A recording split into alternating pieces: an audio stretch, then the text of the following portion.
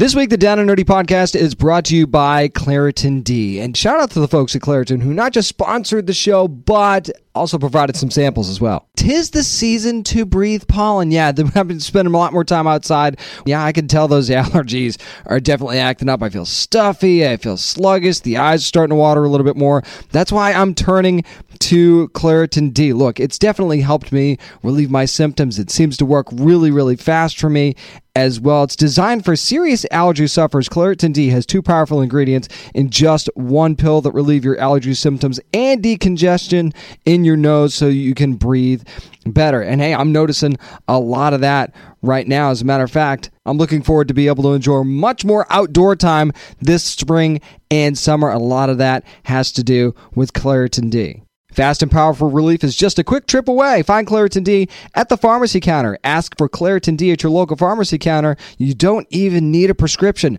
Go to Claritin.com right now for a discount so you can live Claritin Clear. Use as directed.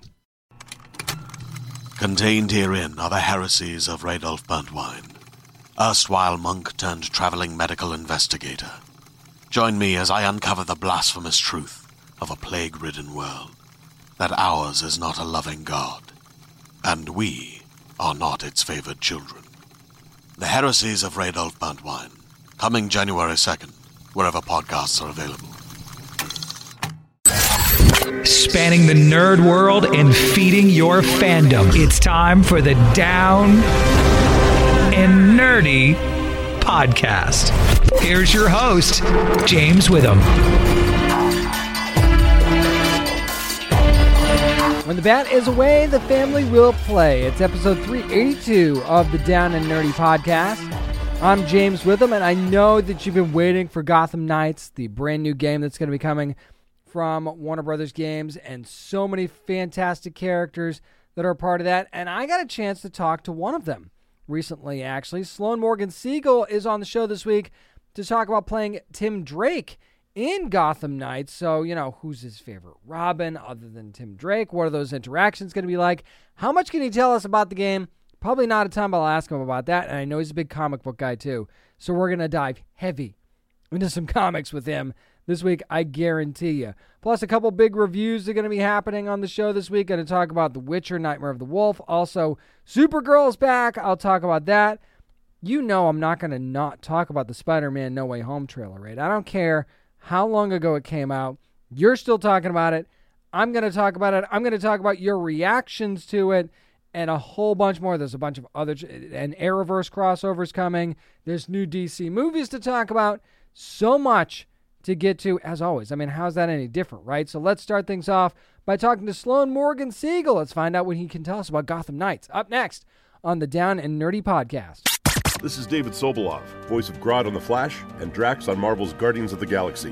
And you're listening to the Down and Nerdy podcast. You might have heard about a little something called Gotham Knights that's going to be coming. It's a really cool story, actually, with so many great characters from Gotham City that you're going to love. And this guy's a part of that and so much more. It's Sloane Siegel. How you doing, man? Hey, man, I'm doing great. How about yourself? Doing good, man. Doing good. So, I mean, for anybody on the video side that's seeing this, of course, a podcast audio, you can't see this. So he's got this huge stack of like graphic novels and like big hardbound DC editions behind him. It's insane. Oh, yeah. And there's a whole nother stack behind all of these stacks. So I'm a collector, all right? I'm wearing, my superhero shirt. I have that exact shirt. I'm not even kidding. I have that exact shirt. I'm just not wearing it right now. It's really crazy. Yeah, I was like, I'm going to sit in front of my comic books. May as well wear a comic book shirt as well. I was just watching X-Men, the animated series. Nice. Like while I was eating breakfast and I'm as nerdy as you can get. All right, here's the question then. And I know this is going to be a tough one because it always is for me. What's that comic that first kind of caught your eye and got you hooked when you really first started getting into it? Shockingly enough, Hawkman. Wow, let's see, another Hawkman fan. Yay! I love Hawkman, especially the recent run of Hawkman. Mm-hmm. I forget who the writer and artist are. Venditti had been doing it. I don't know if that's who you're talking about. But maybe. The most recent run was, fantastic. I could not put the book down. And also, appearances from Adam Strange and the Atom. And, I love Hawkman and the Atom's relationship. It's really cool what they've been developing, right? Yeah, I picked up a Hawkman comic. I don't even know what run it was. Maybe it was the death of Hawkman. I don't know which one. Maybe it was Savage Hawkman. I can't remember. But either way, I was in a collectible store because I always liked action figures. I started liking action figures. I collected those, and I saw this long box with comic books, and my sister was with me. And she was like, we got to get you into comic books. So we looked at the long box, and I saw Hawkman, and I was like, that is so cool. And so I picked that up, and that's what got me hooked. Man, you and I are just right here. Because I started with action figures, too. This is crazy. Okay. Yeah. My action figure collection's still downstairs. It's funny. I have a feeling we can get into that. Okay, well, do you remember your first one then? Your first action figure? My first action figure? I was a big Transformers guy. Yes. So I have the entire Beast Wars collection. So you're really excited about what's coming then, if that's. Oh my gosh, yeah! In 3 of the Netflix show. Oh my gosh, yeah! I was watching the first one, and it took me a little bit to get into it because I was trying to get used to the style, and then also not Peter Cullen as Optimus Prime. Yeah, that's hard. I get it. Yeah, which nothing against the actor that's playing Optimus right now. It's just you hear Optimus, you think Peter Cullen. No doubt, yeah. But the guy that's playing him now, once again, I'm blanking on names. He's doing really, really great. I also love the cast of Transformers that they put in the series, like the different ones, and also the really edgy take on Bumblebee kind of threw me off at first. I was like, really, we're going that route? And then I really fell for it. But no, I'm really excited for that too, especially because Dinobot is my favorite character. That arc is it's the best redemption arc of all time. Prove me wrong. It's incredible, man. You're not going to get me to argue with you right now. Yeah, he saves the human race. Predacon turned Maximal. Yeah, I know my stuff. But no, I was collecting Transformers. The very first one I ever had was a Starscream one move action figure. Nice. It was one of those you unfold it and it's no longer a jet. And that was my first one. I love how you went Decepticon first too. That's very villainous on your part. Bad guys are always cooler. They always have cooler. Well, Starscream too. I mean, if you're gonna pick one, that's Yeah. I loved Transformers Armada was the series. I loved the Minicon. Those were the coolest thing to me. It was all the little ones. But I watched the Transformers animated film.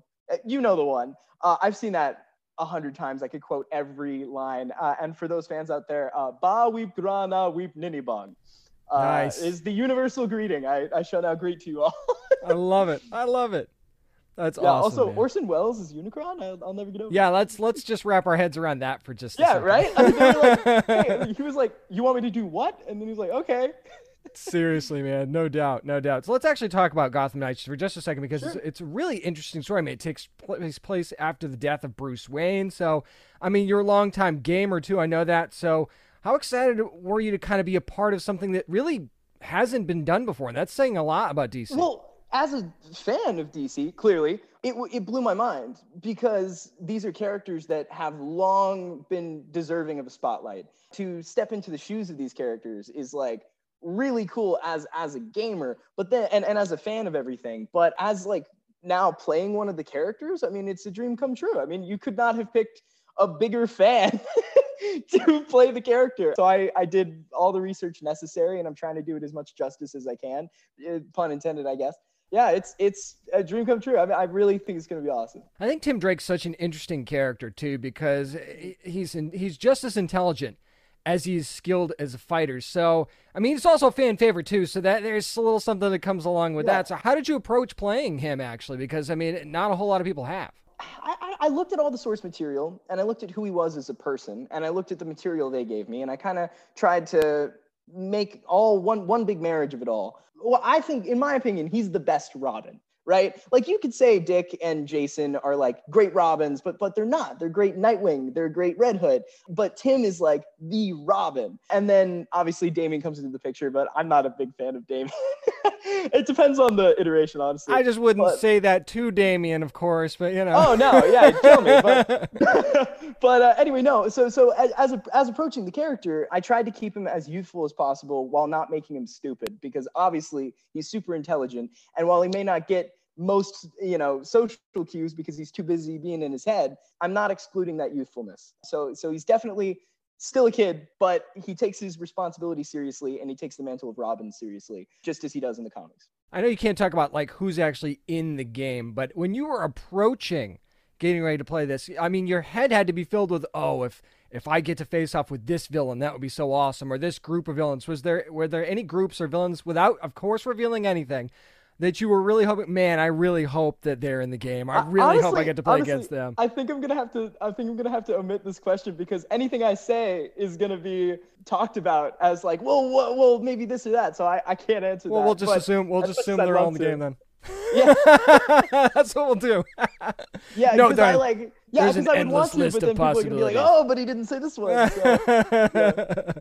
But I'm a huge villain fan, obviously, because like, I don't know, what makes a good hero is a really good villain. And as far as rogue galleries go, Batman certainly has an extensive one. I mean, I know a lot of people say like Spider-Man and the Flash have like really good rogue galleries, but as far as rogues that have been explored, I would say Batman's is the most fleshed out. Yeah. I don't know. Yeah. Well, I don't know, because Spider-Man's that is a big statement because Spider-Man does have some really fleshed out. I don't know. games. If you're going to just stack look it at up against whole... anybody, though, Batman's the one to do it, I think. Yeah, so I don't think I that's guess they too go huge. hand in hand, you know? Let's talk about this then. Not even necessarily related to the game itself, because we've talked about there's been multiple Robins, and you obviously picked out who your favorite Robin was. But what's your favorite kind of Robin dynamic? Like, is it like, man, I really love it when you get to play off of like Red Hood and Tim Drake, or you get to play off of, Dick Grayson and Tim Drake. Do you have a favorite like Robin interaction? Yeah, I love getting to play off of Stephen O'Young, who's Red Hood. I love getting to play off Stephen. It's really fun. We have a lot of cool stuff. Did you guys get to record together at all, or was this all done virtually? Yeah, before the pandemic, we were filming in person. We were doing the motion capture and the facial capture and everything, and that was like the coolest thing in the world. And then obviously when travel shut down, we had to start doing it remote. So now we have body doubles who are doing all of our physical work, and then we're doing the vocals and everything. But yeah, so now it's like a combination of us and the other actors as well, who are doing a spectacular job. But also to add on the question, I am having a blast acting with everybody. They're all fantastic. No doubt, yeah. I particularly love those interactions because I'm a Red Hood fan. That's my of the Bat family, that's my favorite character. So I actually cosplayed as him once. Oh, a long time awesome. ago. I love it. If you were going to go incognito, man, that's the character to pick. Yeah, right. So you told me who your Robin was. Who's your Batman? And I'm talking actors now, or you can go animated series. You can go anything animated, live action, video games.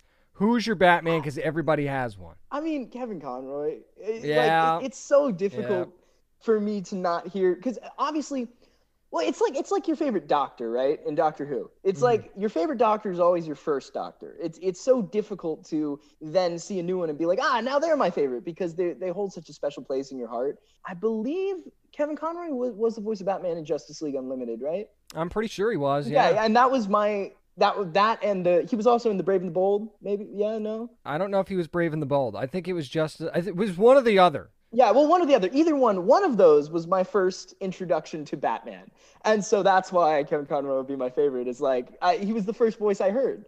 And so I'm like, like that's him to me. It's like Peter Cullen as Optimus, it's like, no doubt, he started as that. And even if you didn't hear, if you didn't hear him first, maybe he wouldn't be your favorite. But since that was the first voice you heard, that's what you associate it with, So here's something that I was thinking about, because I was told you're writing a fiction novel right now. I'll ask you about that here in a second, but there's a lot of actors that are actually getting to write comics nowadays. So if you get a chance, if DC came to you and said, look, Sloane, we want you to write something in the Batman realm, who would you want to write? Oh man, that's a really good question. Wow, I've never thought about the Batman part of DC as far as what I would write, because I never thought I would ever get to that point. You know what I mean? Because I am a writer at heart. If you want to go outside of Batman, unless we've made it clear that it would be Hawkman. Yeah, well, I mean, it'd be cool to write Hawkman, but there's only so many ways you could do it. Right. Like, I would really like to write Superman, actually. Ooh. Like, if I had the opportunity to write like a big DC title, I would love to write Superman, and then I would love to take the Man of Steel and just break him, and then have him build back up again. Just like a typical story would go. I mean, you take the invulnerable person and you make them as vulnerable as possible without making them, I don't know, because usually to make the invulnerable people vulnerable, you take their family or their friends or their loved ones, right, and that's where their heart is. But if you make them vulnerable physically or mentally or emotionally, I feel like that'd be a really cool story. So maybe I'd introduce a new villain entirely. But as far as Batman goes, man, I'd love to write a Scarecrow story. Oh, that would be be cool. Yeah, like maybe write like Red Hood and Scarecrow or something. I guess there's a lot of fears to play off of there. Interesting. Yeah, that'd be kind of cool. I like that. What you guys can't see if you're not seeing this on videos is that Sloane actually has like the partial Superman curl in the front of his hair. I don't even know if he did that on purpose or if Totally that's instinctive on you. So, it'd be fun. It'd be fun if one day I could. I don't know. I never thought I could play Superman or Superboy or anything. Well, there are cosplay opportunities there too. So once people see it on social media, man, it goes viral, and you never know what can happen in this day and age. So you just never know about that sort of thing. But talk about a little bit about this fiction novel that you're writing, because maybe this is the gateway to you being able to write comics at some point. What made you come up with the idea for this novel? I'm working on a couple things. I'm working on a novel and I'm working on a comic. So I'm trying to find an artist right now, and then once I get an artist and get the ball rolling on that, then I can start taking it to publishers. But I was in my local comic book shop and I was talking with the owner, Andy, and I was like, I'm trying to come up with a story, something simple, something to be like my gateway in. He was like, maybe you should write something without any dialogue. And I was like, really? And he was like, yeah, it'd be super simple. And, pretty much an entirely visual story. And I was like, wow, that's actually a really good idea. So I started doing it, but I'm too poetic. So I turned this no dialogue story into a very dialogue heavy story. There you go. But amongst the action and everything, like as I'm doing my research and everything, obviously as someone who's read comics for such a long time, I know how they work.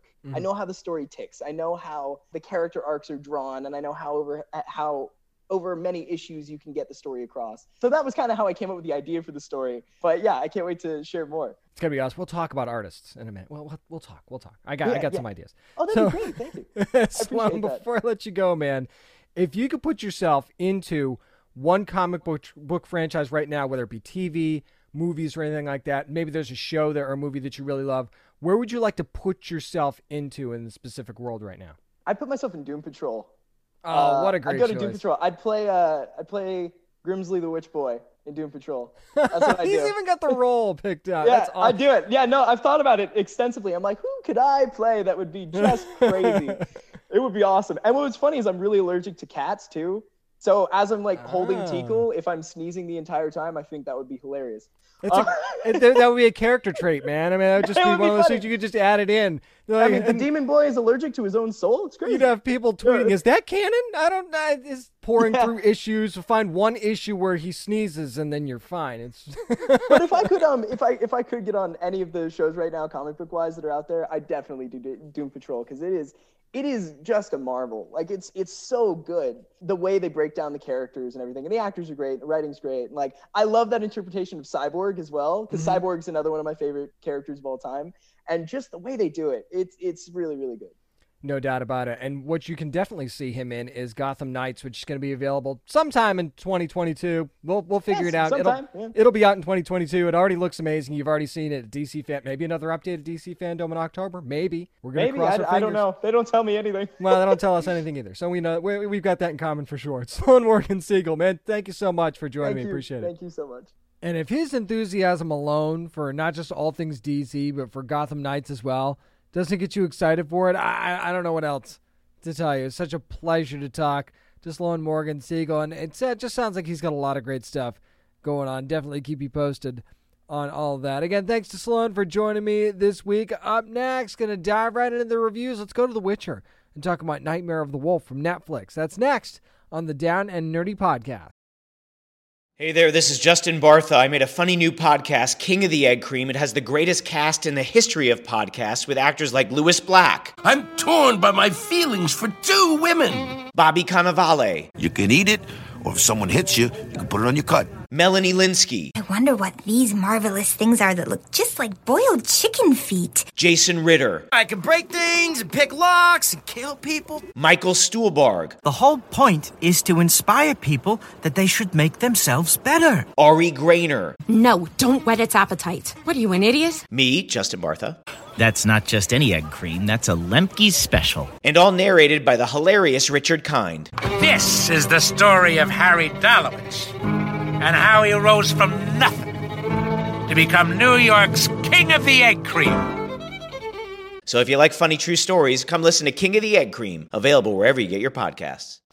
This is comic book artist Eric Donovan, and you're listening to the Down and Nerdy Podcast. This week we're going to do more than toss a coin to a Witcher. We're going to talk about The Witcher Nightmare of the Wolf, the Netflix animated film that I'm going to talk about. Spoiler-filled now, so if you haven't seen it yet, make sure you keep that in mind. And what I love right off the bat about what this did is that it took us way back, right? So if you're a Witcher fan anyway, you're going to go further back than Geralt.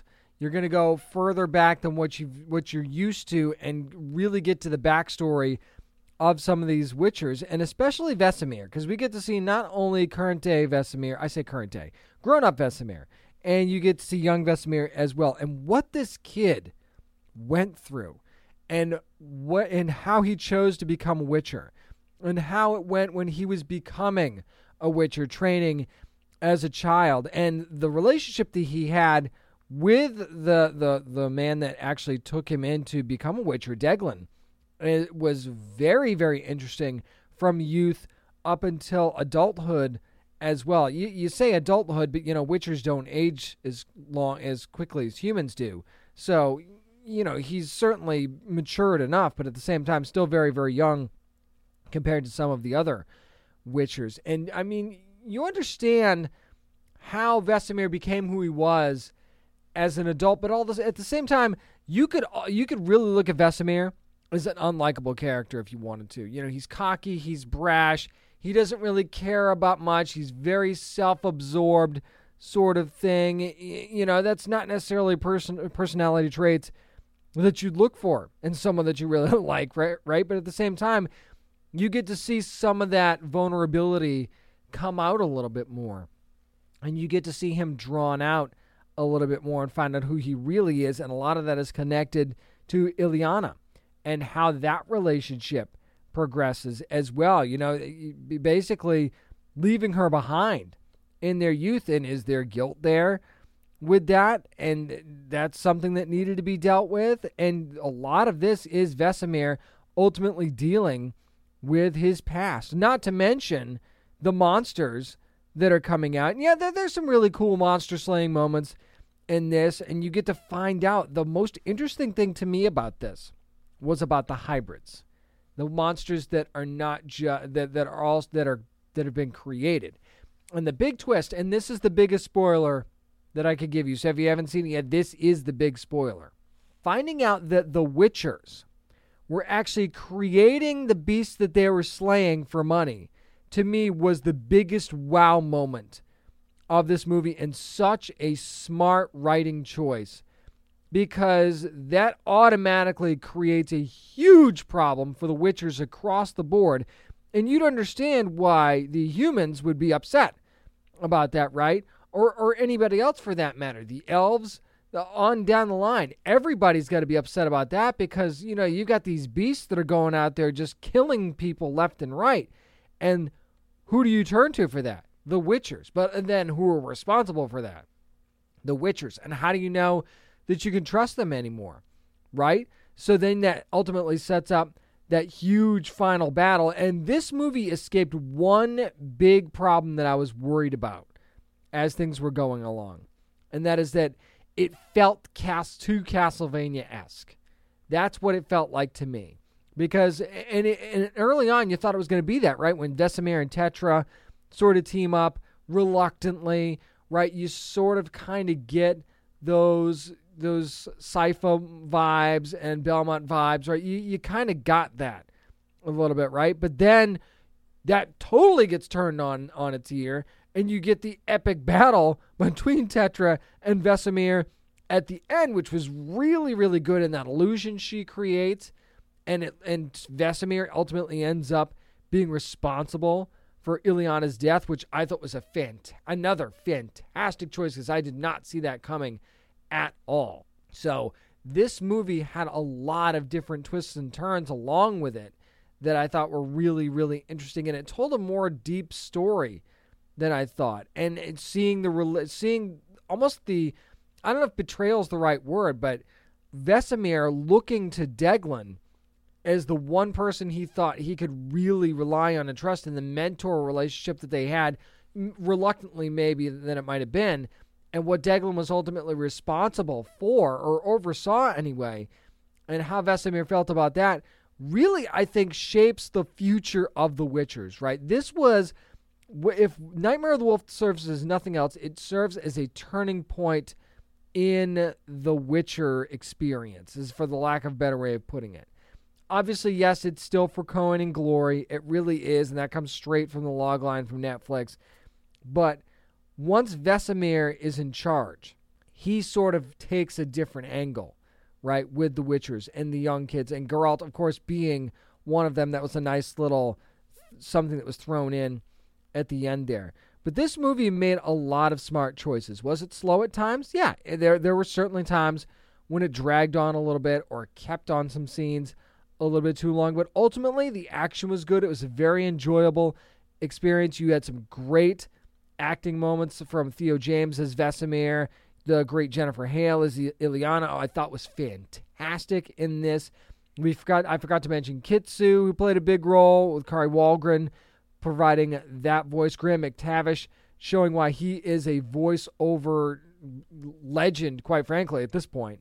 I mean, I know that he hasn't been doing it as long as somebody like Jennifer Hale, but when every role you are a part of is fantastic, you're reaching legendary status pretty damn quickly. So Graham McTavish, another tip of the cap to you. And overall, just a very, very good cast and very, very, very well done. Beau DeMayo, who wrote the screenplay, deserves a ton of credit for how well this went as far as I'm concerned. So if we got more of these, I'd be excited. I mean, obviously, you want more of The Witcher live action stuff, right? But if we got more of these animated movies, I would not be sad about that at all. This anime style really lends itself to the Witcher story very, very well, and I think Nightmare of the Wolf is a great example of that.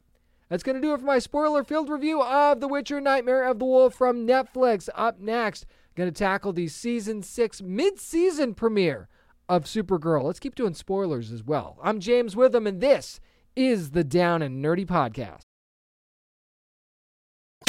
This is Chris Vance from Supergirl, and you're listening to the Down and Nerdy Podcast. Welcome back, welcome back, welcome back, Kara. That is right. The mid-season premiere of Supergirl's final season is finally upon us. I want to give my spoiler-filled review of that return for Supergirl. And it just, so far to me, it feels like a final season that doesn't really feel like a final season. And I don't know, maybe you could consider that a good thing, or you could consider that a bad thing, depending on how you look at it. I mean, in certain respects, it does, right? You have Kara getting to spend time with her dad, Zor-El, right before, the final season hits. So, you get that feel-good vibe for Kara. You also, on the flip side, get Nia struggling with what's going on with, missing her mom and things like that. So that could also lead to things, maybe for that character down the line, post-Supergirl as well. And you actually see a little bit of hubris. And I love that they actually threw that line in the episode, too, from Zor-El, because he sees Earth headed down the same path as Krypton. There was a real environmental focus, actually, on this episode, saying, that, hey, Earth's oceans are dangerously dirty and just nasty, and that's how things kind of went over the edge for Krypton, and we exploded. So he goes all out to try and fix it, right? And when he can't, that really hits him hard.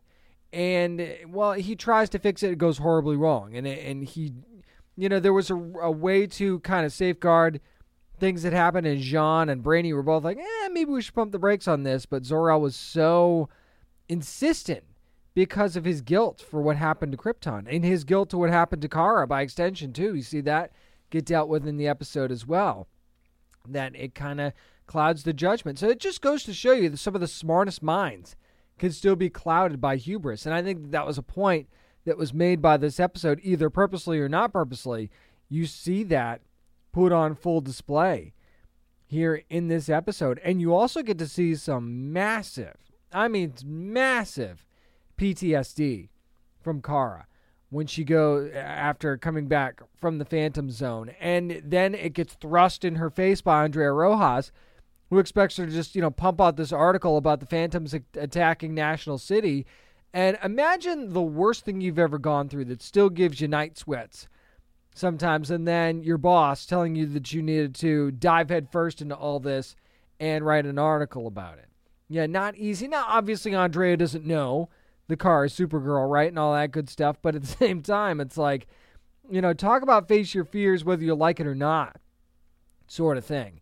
And Kara sort of realizes that. And Alex, if this doesn't give you another classic Kara and Alex moment, I love how they followed up what was young Kara and young Alex from their youth. They follow that up with an episode like this. You see the struggles that they went through when they were young, and now you see how far they've come as adults. And, and Alex saying that the only way past it is through it. And that was such a great line in this episode. And I mean, imagine I've been struggling with some personal things myself recently, and you figure out, how you're going to get past it.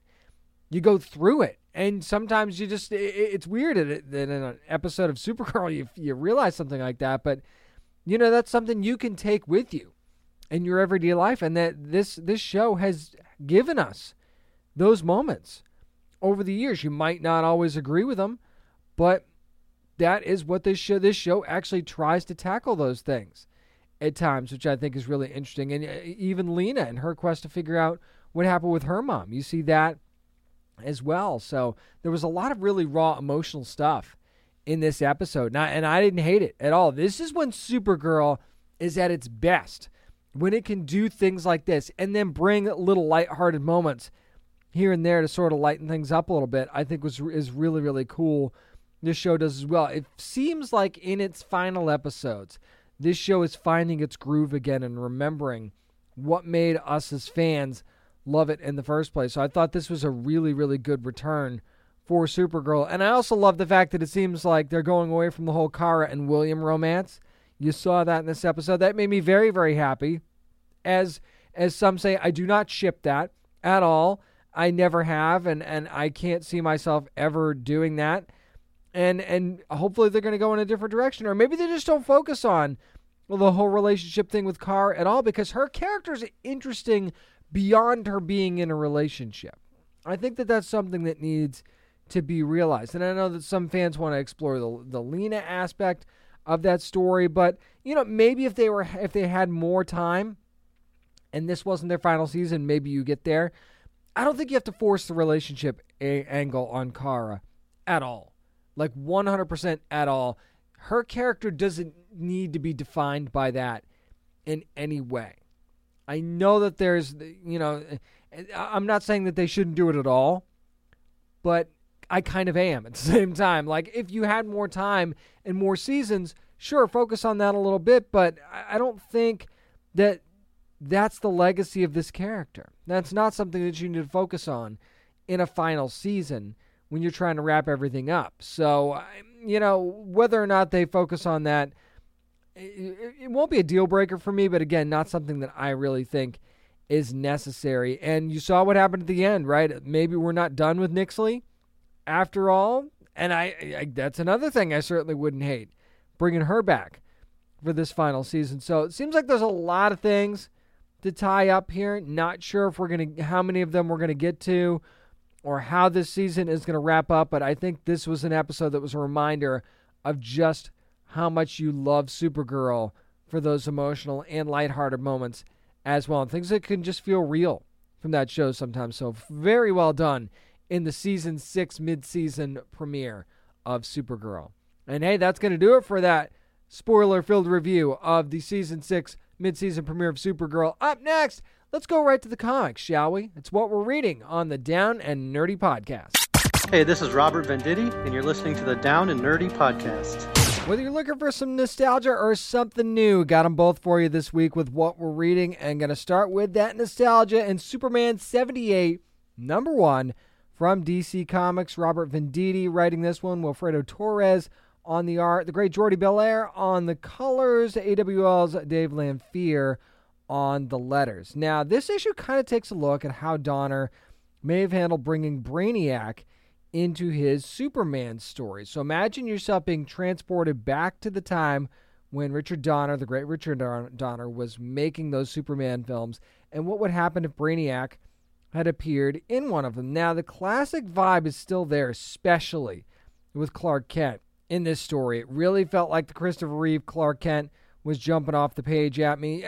Art-wise, the look was a little bit different, of course, but I really, really love what they did with Clark Kent in this one. And, you know, everything going on at the Daily Planet was very, very similar as well. And then you get the incursion of Brainiac, or one of the Brainiac bots that lands on Earth. And then, of course, Superman has to deal with that. And it's a little bit of a different, you know, vibe for Superman in this one. Of course, you know, not trying to give too much away here or anything, but it was just a very interesting way that it was dealt with. And I think it was very time specific how it was dealt with as well, because of the police response and everything around it too. So that was really, really neat. I really felt like this was a good homage to what Donners would be thinking, you know, story-wise, on how to tell this particular story. I really love the character design for Brainiac. You can almost see how the practical effects would have been used on the screen for that, so it was very, very cool.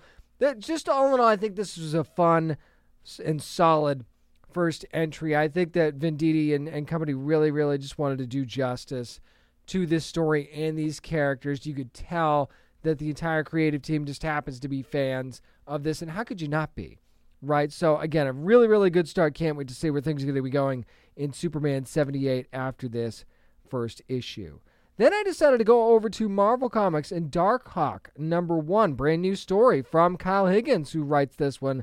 Juanan Ramirez doing the art, Eric Arsenegia doing the colors. Sorry, Eric, for butchering your name. And VC's Travis Lanham doing the letters here. Iban Coelho and Jesus Umberto on the cover art as well. Again, apologies if I butchered anyone's name there, but imagine being a star basketball player in your youth, because that's exactly who Connor Young is. He's the star basketball player. I mean, when I say star, I'm talking an NBA quality star here, okay? And it looks like he's going to be that mega superstar at such a young age, but a sudden medical diagnosis changes his entire life. And again, I'm not going to try to spoil too much here, even though this book has already been out. But, I mean, that usually means bad news, right? You know, you get a diagnosis that's going to change your whole outlook on life, and all the talk is starting to get to him, quite frankly. And he's just a kid. Why wouldn't it get to him, right? If you thought you were on top of the world and all of a sudden you got some bad news that kind of sends you crashing back down tenfold, you might not handle it well, right? But Connor's actually destined for much bigger things, and he has no idea until he finds, and again, this might be the biggest spoiler that I'm going to give you here, he finds a mysterious object that's fallen from the sky. Now, he is Darkhawk. And what's interesting to me in the story is, even though we're talking about a new character here, a new story, the name seems to be pretty well known within the story itself already. Now, how is that? Why is that? That's something that I'm sure that the story will get into at some point. Now, what he doesn't know, though, talking about Connor, is there's a big twist in the story that's coming. We see it at the end. Obviously, he doesn't know it, but boy, is this going to make things interesting going forward. And that's one of the cool things that I really liked about this story was, you know, you're setting me up and you give me a lot of great stuff when it comes to Connor, and you give me a lot of emotional roller coaster moments, and then you hit me with what you hit me with at the end that I'm not going to spoil, and I'm like, oh, wow. So that's going to complicate things for Connor at some point, and just down the line in general. I mean, as far as there were a couple things that weren't really a surprise to me, and one of them was kind of tied to that moment. You're like, oh, so those douchebags are responsible for this. Oh, that makes a lot of sense. But then it's that last reveal where you go, whoa, did not see that coming at all. And again, the art for this is spectacular. I thought the whole art team did just a stunning job with this. And even before the Darkhawk reveal, just the early pages of the basketball stuff and kind of what happens to Connor that leads up to his diagnosis and how that whole thing was handled from an art perspective, I thought really, really sold those moments as well. So very, very well done on everyone's part. And this one was one that I liked actually more than I expected. I mean, I like Kyle Higgins' work anyway, and that's one of the reasons why I wanted to read this in the first place. But this one surprised me a lot, and I'm glad I liked it. Darkhawk #1 from Marvel Comics. That's going to do it for what we're reading. Up next, so there was a trailer that came out this week, pretty big, Spider-Man something. Yeah, we'll talk about that and plenty more next with Nerd News on the Down and Nerdy Podcast. Yo, this is Cam Rush Johnson from the cast of Batwoman, and you are listening to the Down and Nerdy Podcast. This is the most Easter egg hunting I've seen outside of the month of April. It's time for Nerd News. I'm serious. I'm going to start things off with the Spider-Man No Way Home trailer. Of course, the movie coming out only in theaters on December the 17th. And I will say that this, first of all, I never actually thought we'd get a trailer. I thought they really might just not give us a trailer at all, which has been great publicity up to this point. But, the trailer's now shattered records for views in its first day. And fans are all over the place posting, theories, and Tom Holland saying it's only the tip of the iceberg and trying to spot Easter eggs and stuff like that. I'll give you the Green Goblin one. Okay, obviously I got to give you Doc Ock because he shows up in the trailer. But, we're digging here, right? For Matt Murdock, Easter eggs because you see arms on a table when Peter's at the police station. The lightning saying that's Electro. Maybe it is. Fans think that they've spotted lizards, scorpion, and all this other stuff. And then you get the toy reveals, right? And maybe this is a spoiler alert where you got Shriek that's a part of that as well, and some others. So, maybe you did, but maybe you didn't. But this is one of those trailers that everybody is off the rails about, and everybody has an opinion. And even saying, Doctor Strange wasn't really acting like Doctor Strange, and then the whole Mephisto thing comes back into play again, and I'm like, we just get rid of that. Now we're going to be talking about it again. You want to talk about somebody screwing up the timeline. It looks like whoever it is, I'm assuming it is Doctor Strange, really going to screw up the timeline, too, by the way. So never mind what Sylvie did, what Wanda did. Let's talk about what Doctor Strange is getting ready to do. But this is when we really crack the multiverse wide open, right? Like, this is where, maybe my Miles Morales theory pans out that I had several podcasts ago, where I say that, Miles Morales ends up having to be the Spider-Man in the MCU because of Sony and their now Spider-Man universe that they've created. But that's another rabbit hole for another day that we won't go down, because I want to talk about this trailer. And it makes sense. Everything kind of played in line of how we thought it would. Peter wanting people to forget that he's Spider-Man. And then he kind of decides, wait a minute, I don't know if I want everybody to forget that I'm Spider-Man. And that's where the trouble comes in. Peter's indecisiveness and how he chooses. And here's the other thing that kind of drove me nuts a little bit. It's like, dude, just because they forget you're Spider-Man, you could still technically tell people after the fact, right? You could go back and tell a few people that you're Spider-Man that you want to know, like Aunt May and MJ and stuff like that. You could tell them.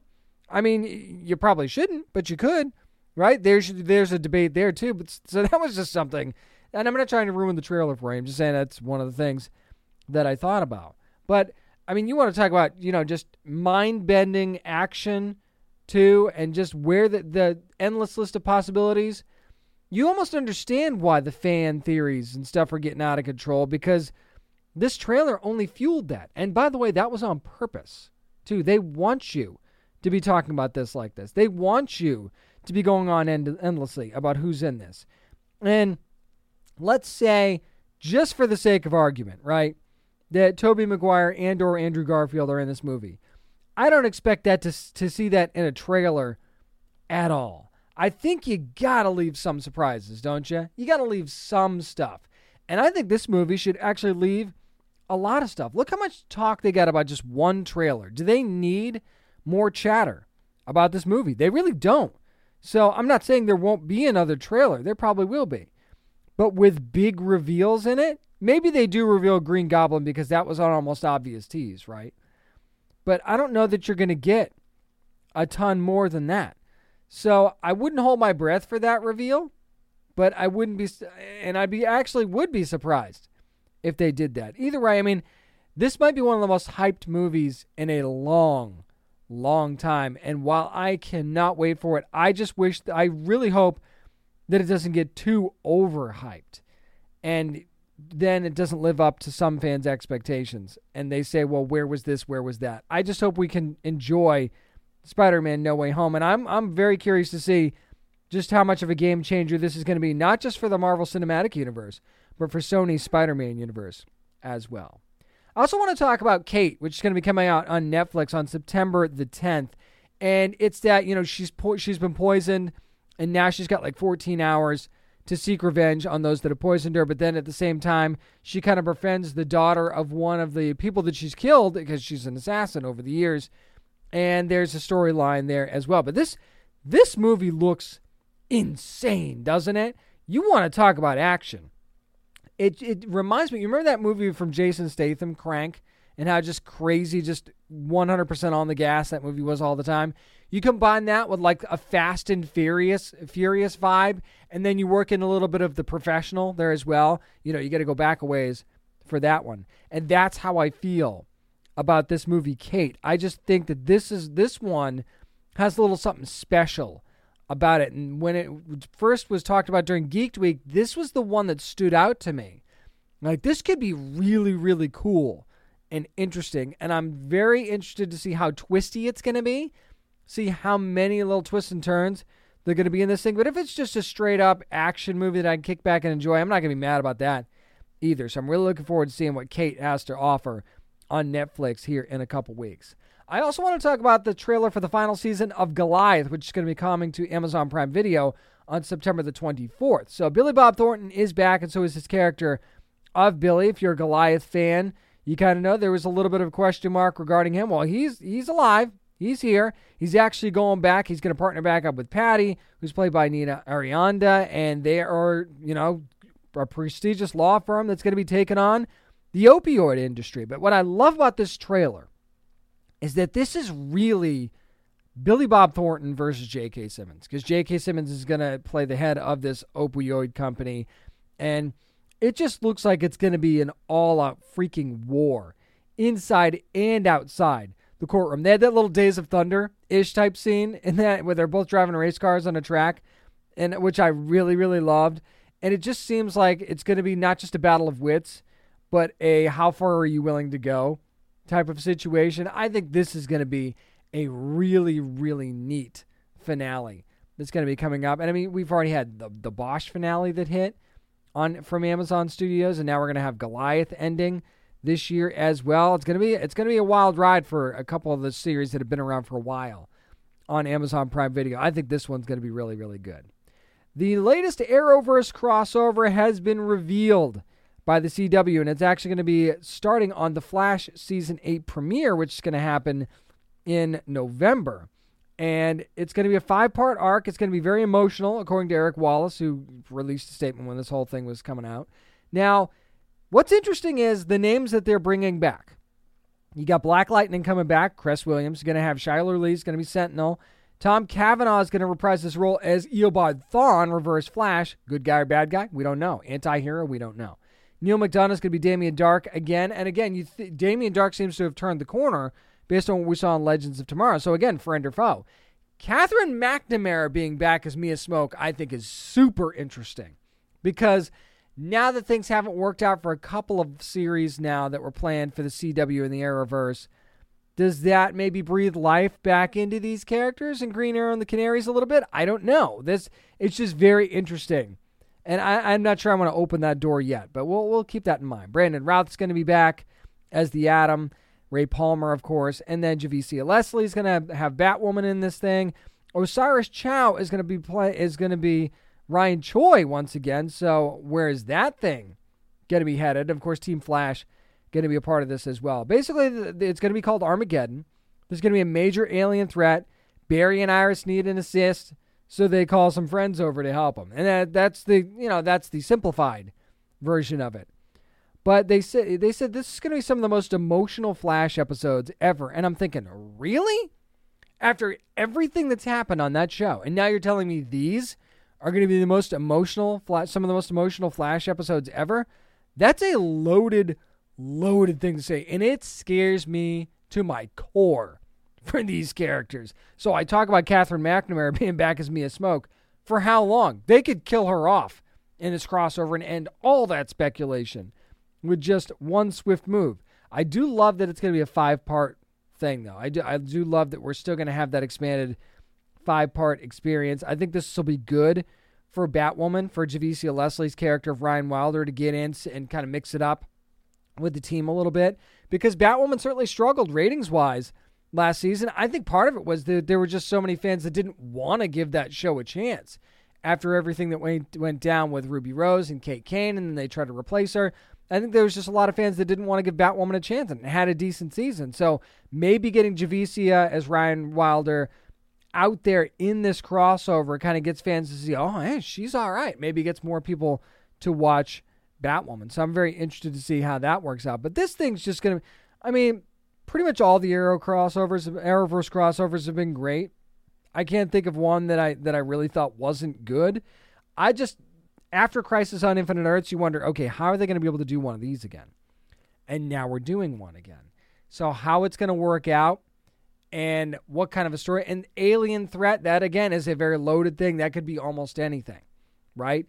And what kind of threat brings this group together is another thing that interests me quite a great deal. So I cannot wait to see exactly how they're going to pull this thing together, and how soon are we going to find out what this alien threat is, because you know it could be a lot of different things. I mean, it could be anything from Dominators to Lobo, right? You just don't know. So, I mean, hey, shock me, Arrowverse fans and Eric Wallace. Let's see what you got. Speaking of DC, this according to Cinelinx, which has since been confirmed by multiple outlets, by the way, a Black Canary movie is coming to HBO Max, and yes, it's going to be that Black Canary that you know from Birds of Prey and the Fabulous Emancipation of Harley Quinn. Journey Smollett is going to be returning in that title role. Misha Green going to write the script. This, of course, adds to the movie slate, which is growing now in HBO Max. You've got Batgirl. You've got Blue Beetle, both of whom have also been cast. Check out past podcasts for that. This one, though, if there was a character in that group that deserved a little bit more storyline, it was Black Canary. Now, there's rumors already floating about a possible Huntress spinoff as well. I would pump the brakes on that. This character was the most interesting of the bunch as far as story that still needed to be told, either post Birds of Prey or pre-Birds of Prey, and they haven't quite announced exactly which way they're going to go with that yet. But, I mean, with Lovecraft Country not continuing on HBO, that sort of opens the door for Journey to step back into this role and focus on something that, quite frankly, I would think would be a ton of fun for her. I think that she would have, I'm sure she jumped at the chance to do this again, because why wouldn't you? Right? I see no reason to not want to do this, because that is a character that you could make multiple movies of. Quite frankly, Black Canary's always been a very interesting character, not just with Green Arrow, but on her own as well. It's nice to finally see more and more people realizing that, and now she's going to get her own spotlight, which I think is really, really neat. No release dates or anything like that, but of course I'll keep you posted when we know what's going on. Finally, I wanted to talk about the first look photos from the Cowboy Bebop live action series, which is going to be coming to Netflix. Now we know the date. It's going to be November the 19th. So right before you cut the turkey, that's when you're going to be seeing that thing. You look at the photos, though. With John Cho, they nailed it. They nailed it with Spike. I'm sorry. I know it's just a first look photo. I don't care. They nailed it. And then you've got Jet, you've got Faye Valentine. They look the part for sure. How much can you tell from a photo? Not a ton. But the aesthetics all look really good around them too. And, they've got the synopsis up there. They're bounty hunters. They're cowboys trying to outrun their past sort of thing. And they're all deadly for their own reasons, right? But then there ends up being more to it than that. And therein lies your story. Now, if you're familiar with the anime, you kind of already know that. Not going to spoil it for anybody that isn't.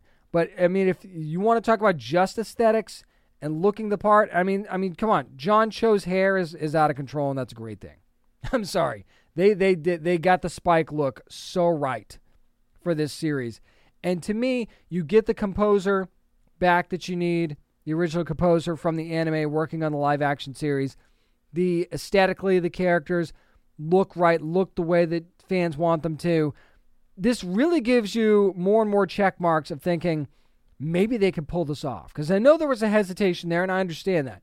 But you got to have faith, because let's face it, Netflix has a pretty good track record with stuff like this. Not perfect. I'm not saying they're perfect, but I think they have a pretty good track record for adaptation. So that's why my radar is up on this being a very good potential to be something that we're going to be seeing for a long time. So Cowboy Bebop starting on Netflix on November the 19th.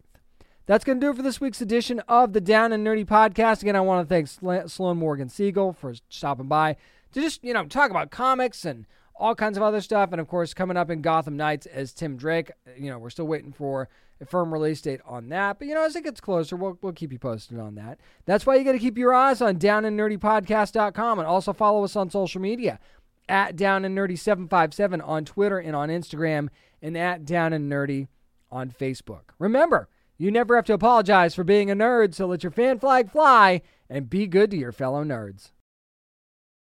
Greetings, adventurers. Today we're excited to introduce you to a new story, Dark Dice, a horror podcast that blurs the line between actual play and audio drama, where the story is determined by the roll of the dice.